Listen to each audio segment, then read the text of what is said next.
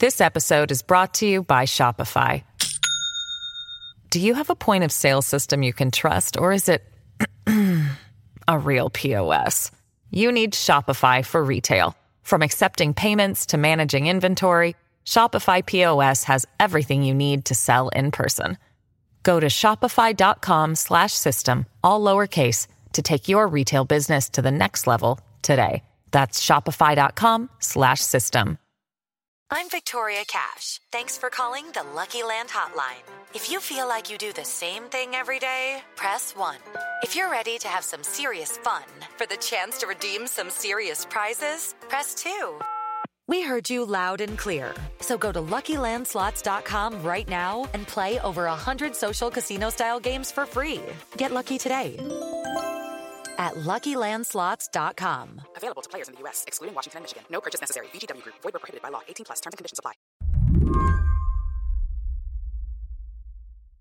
On Sunday night, when the New York Times dropped their epic report on 2 decades of Donald Trump's tax returns, I saw this tweet start making the rounds. "We go live now to the offices of the Trump Inc. podcast," it read. And then it attaches this gif of SpongeBob screaming while paper flies all around him. Is that what your yesterday was like? I actually feel like the last 3 years and 8 months have been like that. Andrea Bernstein co-hosts the Trump Inc. podcast. She works with ProPublica and WNYC to decode the Trump family's financial records. It's like this constant incoming and masses of paper and more and more and more documents, and we're like throwing them up in the air and we're reading them. And it really did describe the atmosphere of just being under this constant blizzard of documents, some of which are revelatory and all of which require a large amount of attention. I don't think you have to be a reporter to feel like you're drowning in paperwork like this. There's plenty of damning information about the Trump family going around. There are tell-all books, the nearly 500-page Mueller report, and now this reporting in the New York Times, which meticulously builds a narrative of the Trump family's real estate empire over the last 20 years. What emerges from this work is a financial roller coaster. Fat years, when the family's fortunes seemed to surge, followed by fallow years, when losses dominated the balance sheet. And as the president entered the Oval Office in 2017, he seemed to be in the middle of a fallow period, which meant he was paying almost nothing in federal income tax. Their lead, of course, was that he paid $750 one year and he paid $750 the next year, and the decade before that, nada. Right. So that is obviously upsetting to those of us who pay taxes. Is that the lead you would have chosen?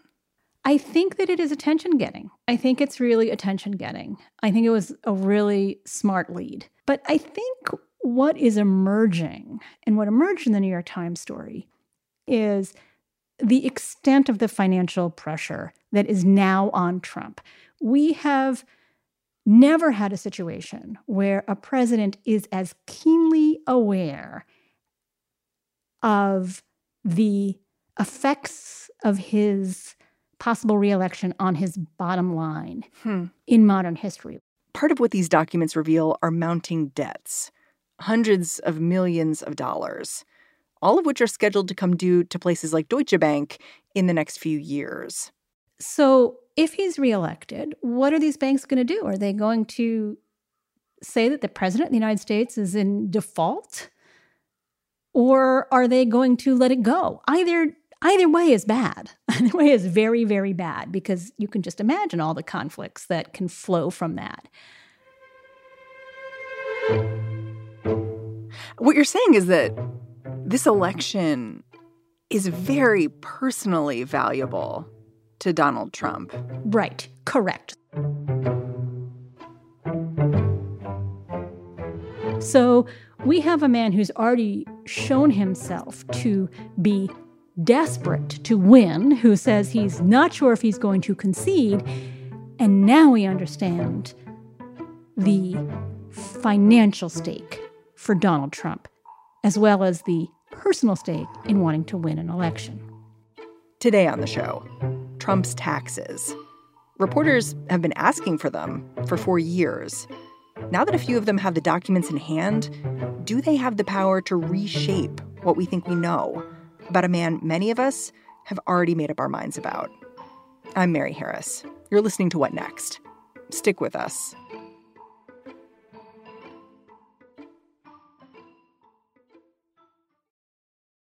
This episode is brought to you by Discover. When it comes to your finances, Discover wants you to know they are the credit card that is always there for you. With 24/7 U.S.-based live customer service, everyone has the option to talk to a real person anytime, day or night. Yep, that means no more waiting for, quote, normal business hours just to get a hold of someone. We are talking real service from real people whenever you need it. Get the customer service you deserve with Discover. Limitations apply. See terms at discover.com/creditcard.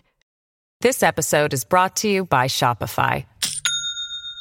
Do you have a point of sale system you can trust, or is it a real POS? You need Shopify for retail. From accepting payments to managing inventory, Shopify POS has everything you need to sell in person. Go to shopify.com/system, all lowercase, to take your retail business to the next level today. That's shopify.com/system.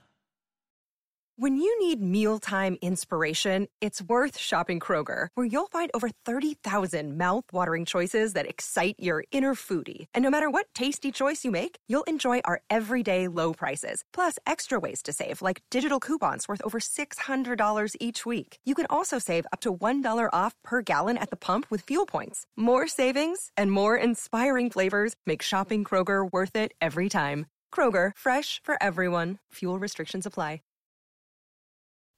The chase for Trump's taxes has been going on for a long time. Journalists were some of the first people asking for them. Then came prosecutors. And Trump fought these requests as hard as he could. And Trump kept suing and kept losing. He lost at the federal court level, he lost at the appeals court level, and he lost at the U.S. Supreme Court. These court battles are still going on. Trump's being investigated by Congress and New York District Attorney Cy Vance. But by mounting an aggressive legal fight, Trump has managed to keep these documents out of public view. So one of my first questions to Andrea was, where does she think the Times got these tax filings anyway? The answer is, I don't know. But I do know where the past documents came from. And there's this wonderful story in Mary Trump's book where she talks about how Sue Craig, one of the New York Times reporters working on the team, went to her house and gave her business card and said, I want to talk to you. And Mary Trump was like, well, I've never talked to reporters. I don't want to talk to reporters. But she kept the card. She held on to it for a while. And then finally she calls Sue Craig and she says, well, I don't know how I can help you because I don't have anything. And it was Sue Craig who told Mary Trump, your lawyer has them. And if you ask them, he has to give them to you, which is a brilliant act of reporting. So Mary Trump goes to her lawyer, gets the documents, and puts them in a van or a truck and hands them over to the New York Times. That's how they got the round for their previous story about how Fred Trump had committed what they said at the time was outright fraud to transfer assets to his children without paying taxes. There could be any number of people who would have these documents, and all that we know from the New York Times is that they got the documents from somebody who had legal access to them. Yeah, I mean, that doesn't narrow it down at all, I guess. No, but I mean, it doesn't narrow it down. And I understand the lengths that they would want to go to protect their sources because, over the years and over the course of reporting my book, American Oligarchs, I talked to scores of former Trump associates. Almost all of them, not without reason, were afraid to go on the record. And the reason that they were afraid to go on the record is because many of them had had terrible experiences with Trump in which they lost money, lost their reputations, lost their livelihood, or knew people who had. And they only saw Trump's power increasing, and they were afraid. So I understand the New York Times' desire to protect how it got the information. I mean, and we don't know, but the case of Mary Trump is instructive because that was a case in which someone had legal access to them, and these they were her documents, and she turned them over. There is so much here. I mean, you talked about this blizzard of paper that the Times must be swimming in at this point. I'm wondering if you think there are any threads that you've seen that aren't getting the attention they should. Like if there's something in the reporting where you think like, I wish more people were paying attention to this. Yes. Well, there's a couple of things that I think that are important to keep in mind.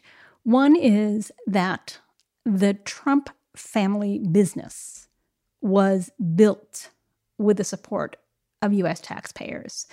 There would not be a Fred Trump, there would not be a Donald Trump or an Ivanka Trump or Don Jr. or an Eric or any of that had not Fred Trump been able to turn to the U.S. government around the time of World War II and after to get federally backed loans to build basically moderate income housing in the outer boroughs of New York and Brooklyn and Queens. And that's something you've reported, and that's something that also you could sort of see from this last release of documents the Times did. Right. You know, one of the things is that Fred Trump was called before the Senate Banking Committee to testify on an investigation they were doing into federally backed loans. Because one of the things that became clear was that it wasn't like anybody could go to the Federal Housing Agency, the FHA, and say, give me a loan. They were controlled by political figures in each area. And Fred Trump really curried favor with the New York administrator and got a disproportionate amount of loans for being a single developer in New York. And so it was the taxpayers that built up the Trump empire. One of the most shocking findings from the president's tax documents is that back in 2010, after not paying taxes for years, Trump actually received a tax refund totaling almost $73 million. How does something like that even happen? Well, I think it's indicative of two things. I mean, I think it's sort of indicative of the two trends that have really affected Donald Trump. One is that in this country, starting in the 70s and really accelerating under Reagan, there was a real shift in how people felt about paying taxes.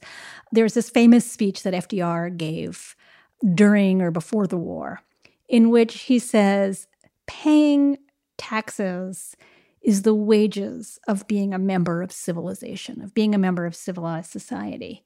Wow. And that's what people used to think. People felt like it was their patriotic duty to pay taxes, that they were supporting institutions that would lift up everybody. They were supporting infrastructure. They were supporting schools. These weren't just benefits that were helping a single family. This was collective action that was making society better for each successive generation. And that was the attitude. And there was a real backlash to that, which accelerated under Reagan. We have now lived through 40 plus years of hearing taxes are terrible, don't pay taxes. And it, of course, you know, the most recent culmination was the Tax Cuts and Jobs Act of 2017, which was Trump's sort of only big piece of legislation that he's actually passed in his first term. And that just cut taxes even more. So you have that broad social trend going on. And then you have the specific Trump family ethos of taking delight in avoiding the tax man through legal and what appear to be extra legal ways. And that is something that has gone on in the Trump family for generations. I mean, I'm glad you're talking about it this way, because you can see when Donald Trump in the last couple of days has talked about what he did here, it raises this question about what is the line between being savvy and being a swindler. Well, because he talks about it as, I'm being smart. I'm entitled to this depreciation, to these tax credits. That's what I'm doing here. That's why I'm getting this huge check from the IRS. Now, that huge check is being audited right now, and there's a chance he'd have to repay $100 million. But the point is, I'm just using the system as built. Yes. And I haven't asked anybody in the last few days how they've, any voters, how they feel about the recent disclosures. But in 2016, when it came out that he'd paid zero taxes.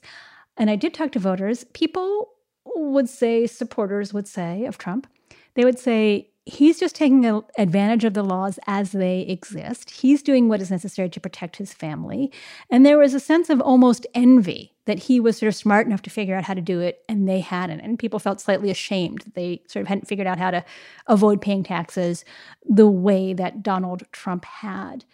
If there's one thing that becomes crystal clear in the Times reporting, it's that Donald Trump sees the American tax system as a game. And that means the information revealed here could be something of a bluff. Because the more Trump's worth on public disclosures, the higher his profile, the more people want to lend to him. But on tax documents, bigger losses can really pay off. Michael Cohen, Trump's former personal attorney and a former vice president of the Trump Organization, has said that Trump kept essentially two sets of books. I mean, he didn't say it that way, but he basically said that Trump would inflate values on statements, for example, when he wanted to get loans, when it would benefit him, and deflate them when he didn't want to pay out money on, say, tax forms. And at Trump Inc., we have actually found some examples of that. What we found is that when he was seeking to borrow money for certain of his properties, 40 Wall Street and his Hotel Columbus Circle, he said that the properties were doing well and getting a lot of income. And then when he filed documents with the city, he did not say that. So what's the truth? Because the reporters for the Times are saying very solidly, they're talking about a tightening financial vise on the president, which is quite the assertion. But do we know that? Oh, yeah. I mean, you know, what Trump is saying essentially is that these are just sort of business losses, but they don't actually reflect the success of my business. He hasn't exactly said it in so many words, but that is the essence of what he's saying, that I'm not really losing money. But we know from how he's described things in his tax returns, from the consistency of them. I mean, you can have a business loss in 1 year and then make money and be a profitable businessman. That doesn't reflect what happened to Trump. But there are also other documents in the public record. I mean, there are documents that have been filed with UK authorities that reflect losses. And one of the things that we noticed looking at those UK documents and comparing them to his US disclosures is that they didn't match. The UK document said red ink. The US document said in the black. Why was that? Well, it's hard to know motivation. I mean, a UK document is an official document filed with a government authority. So I think that the argument would be that is the most likely truthful document, whereas the disclosure forms that he files with the U.S. government tell a story about his business empire to us, to the people that are looking at them, that he has an interest in making to look like as successful as possible. There's no downside when he's telling us how great he's doing. But there might be when he's disclosing documents to the UK or to New York taxing authorities and to these other places where we've seen them. So I think one of the things that's so frustrating about the Trump so far successful blocking of the Manhattan DA getting the documents is that that's the forum where that could be tested. What is the truth? And they could seek witnesses, they could seek other documents, they could get at that if Trump let them. I think one of the things that's so frustrating for the casual observer here is that most people are so used to either having money or not. It's not, it's a pretty hard to skate around thing. It's either there in the bank account or it's not. But what really comes through to me from this reporting is that when you are as rich as Donald Trump, that's not even the question. Looking rich creates actual richness. Yeah. And so it becomes this funny circle. And I think it's hard for people to grasp it. How can it be that he's losing all this money when he looks so rich? Right. Well, I think it's a really, really interesting thing because his whole business model has been building his brand and building faith in his brand, and thereby getting money from partners and lenders and licensors and customers and students at Trump University, and getting money from these people and then losing money. And when it comes time to paying people back, they get pennies on the dollar. I mean, it sounds like a Ponzi scheme. Yeah, I don't know what you would legally call it because it isn't a class by itself. But this brings us to a sort of another thing that I think people are not paying. When I say people are not paying attention, it's a sweeping statement. But another thing that I hope that comes out of this story and that people think more about is who are the victims? Who loses out when Trump doesn't pay taxes? I mean, the New York Times did point out that these taxpayer losses are non-negligible, and they could go to pay for a lot of things that Donald Trump is not paying for.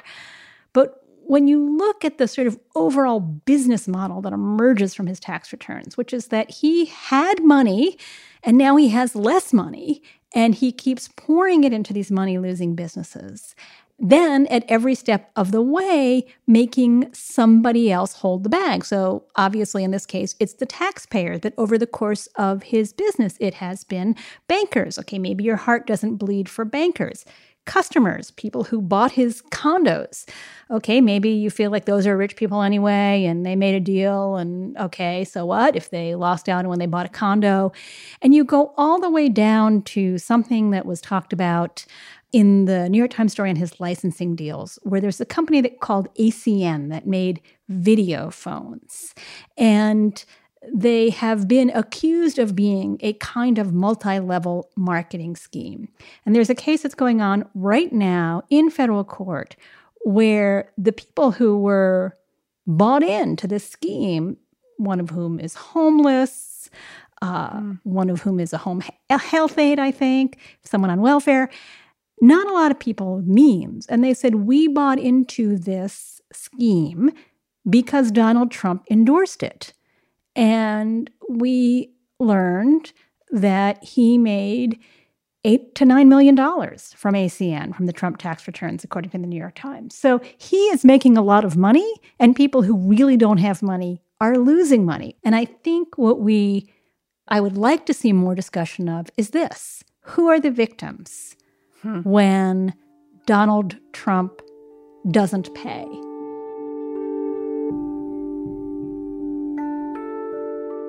I guess the question becomes, does the source of money ever dry up? Because you've talked about this roller coaster he's been through. The original source of money being Fred Trump, spent all that money, went to banks, spent all that money, went to Deutsche Bank because they were in a specific situation and they agreed to lend him money with reservations. You know, The Apprentice was a place he got some money. But when do those sources no longer exist anymore? Well, I think this is the conundrum of our times, is that his reelection determines whether he continues to have a source of funding in a very direct way. How so?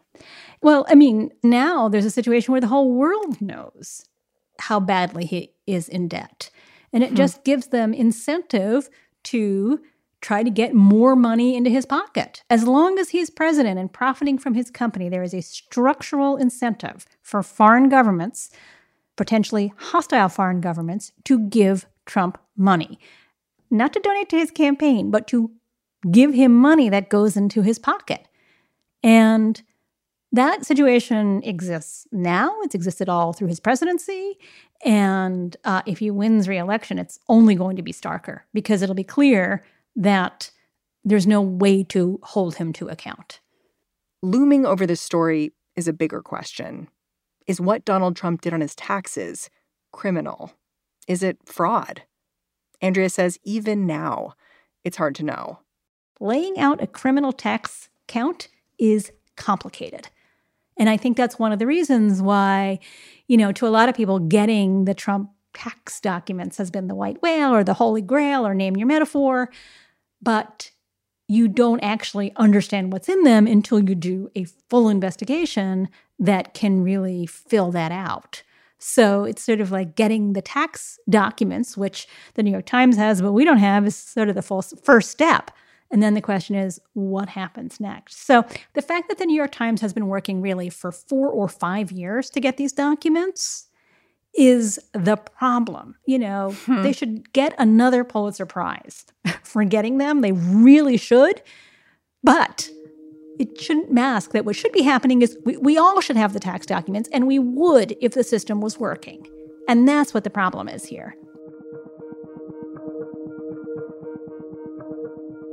Andrea Bernstein, thank you so much for joining me.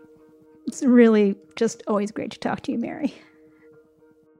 Andrea Bernstein co-hosts the Trump Inc. podcast from WNYC and ProPublica.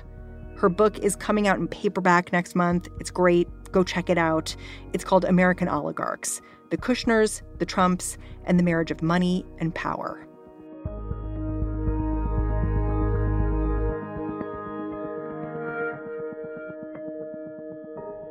And that's the show. Before we go, we are collecting your stories, and we could really use your help. We're asking people to call in and tell us how you are planning to make your vote count in November. Are you planning to help your neighbors and people you love make their votes count? Are you working at the polls? Are you getting out there and canvassing? Just tell us. Leave us a message at 202-888-2588. What Next is produced by Elena Schwartz, Daniel Hewitt, Mary Wilson, and Jason DeLeon. Allison Benedict and Alicia Montgomery oversee all of us. And I'm Mary Harris. I'll catch you back here tomorrow.